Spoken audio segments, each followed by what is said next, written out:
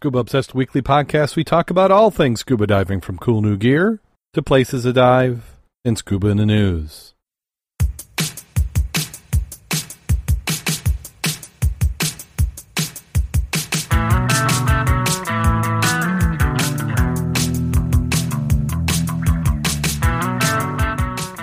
Scuba Obsessed episode 364 is recorded live April 19th, 2018.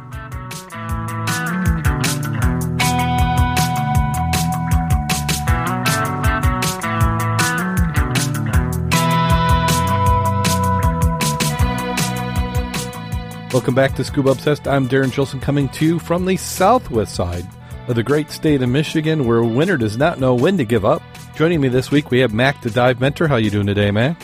I'm doing very well. Glad to be here. Yeah, how about that? Who'd have thought that we'd have 2 inches of ice in the middle of January? Did not plan on that. Yeah, I was up in lovely Saginaw, Michigan, on the other side near Lake Huron, and I went in the building in the morning, and it was somewhat sunny, and then came out at about 5 o'clock, and not only had it ice, but it had frozen everything to the ground. So it was we were out there trying to figure out how we were going to thaw locks on trailers. I'd like to thank everybody who's tuning in this week. We had a couple off weeks where we weren't recording. I was with my son at robotics competitions, and they did quite well. The first competition was the second district event that they had. They ended up coming in seeded second, formed the second alliance, and made it all the way to finals, and didn't end up winning. Another alliance won that event. We then went to the state competition, where 160 teams from Michigan then went and competed. What they do is they divide the teams into 4 divisions of 40 teams each. Our team at the end of the qualifying rounds ended up being seeded second, formed an alliance with one of the teams that had beat us the week before, and we ended up winning the division. We made it to the final playoffs at the event, but then end up pulling it out. But we did have enough points to qualify us for Worlds. The top 76 teams from Michigan got to go, and we were seeded 6th in the state out of 500 teams. So this next week we'll be competing at Detroit, Michigan for the World Robotic Competition for first. So kids did real well, and I am getting really tired. I feel like I've been living on just a few hours of sleep.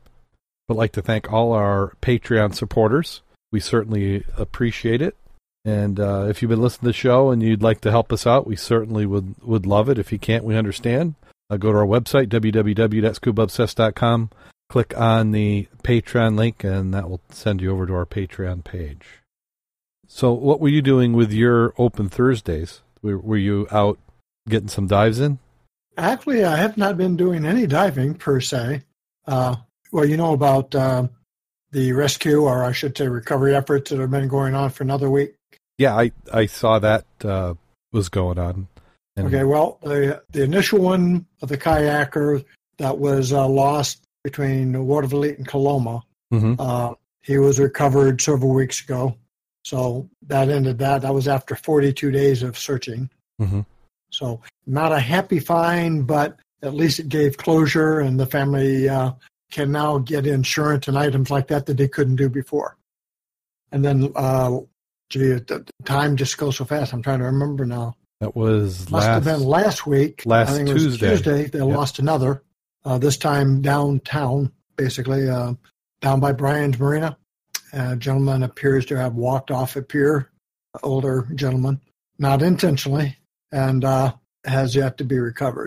It's interesting from the aspect that by all the search that's been performed by the safety officers, the Marine Division, our divers on the off times, like last weekend, even through now, have not found them. And it's sort of mind-boggling because of the area is somewhat limited. But again, you do have a faster current. You do have almost no visibility. And they had dredged parts of that section out by the docks. So now you have undulating, or you have like flat, a dip, a rise, a dip, like where the clamshell buckets. Yeah. So if the individual happens to be wedged in there, unless you come, hand-on-hand contact, you're not going to find them. Side scans have been unsuccessful. A lot of targets, but nothing so far.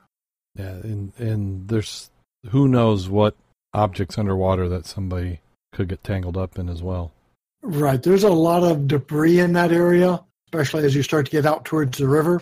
It's more current than we had expected in certain sections of the docking and piers. And again, down there in the dark, again, it's been awkward and difficult. Well, hopefully for the sake of the families, we're able to, or somebody's able to find something pretty soon. Yeah, that's the hope. Well, let's go ahead and jump right on into the news. The first article we have is a follow-up to one that we reported. If you remember, we mentioned the story of the scuba diver hospitalized after getting his penis stuck in the giant clam.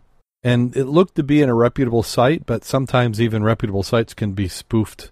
And in this case, Snopes is now reporting that the rumors about the sexually adventurous scuba diver brought down by the shellfish allergy originated on a satirical website. The claim was that the diver was hospitalized due to allergic reaction after getting stuck in a giant clam.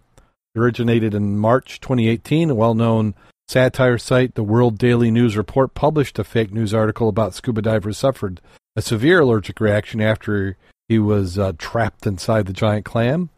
The website is a satirical website, has a long history of publishing misinformation. The site, which appears to have a slight fixation on bestiality, as evidenced by the previously published stories about humans assaulting octopuses, alligators, orangutans, and gorillas, carries a disclaimer in the footer stating, assumes all responsibility for the satirical nature of its articles and for the fictional nature of the content.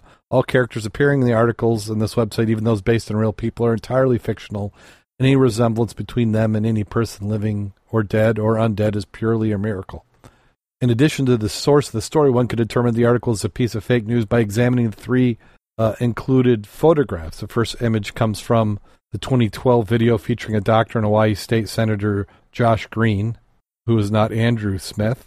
The middle image shows an unrelated photograph of a giant clam taken by an underwater photographer and Redbubble user Spring.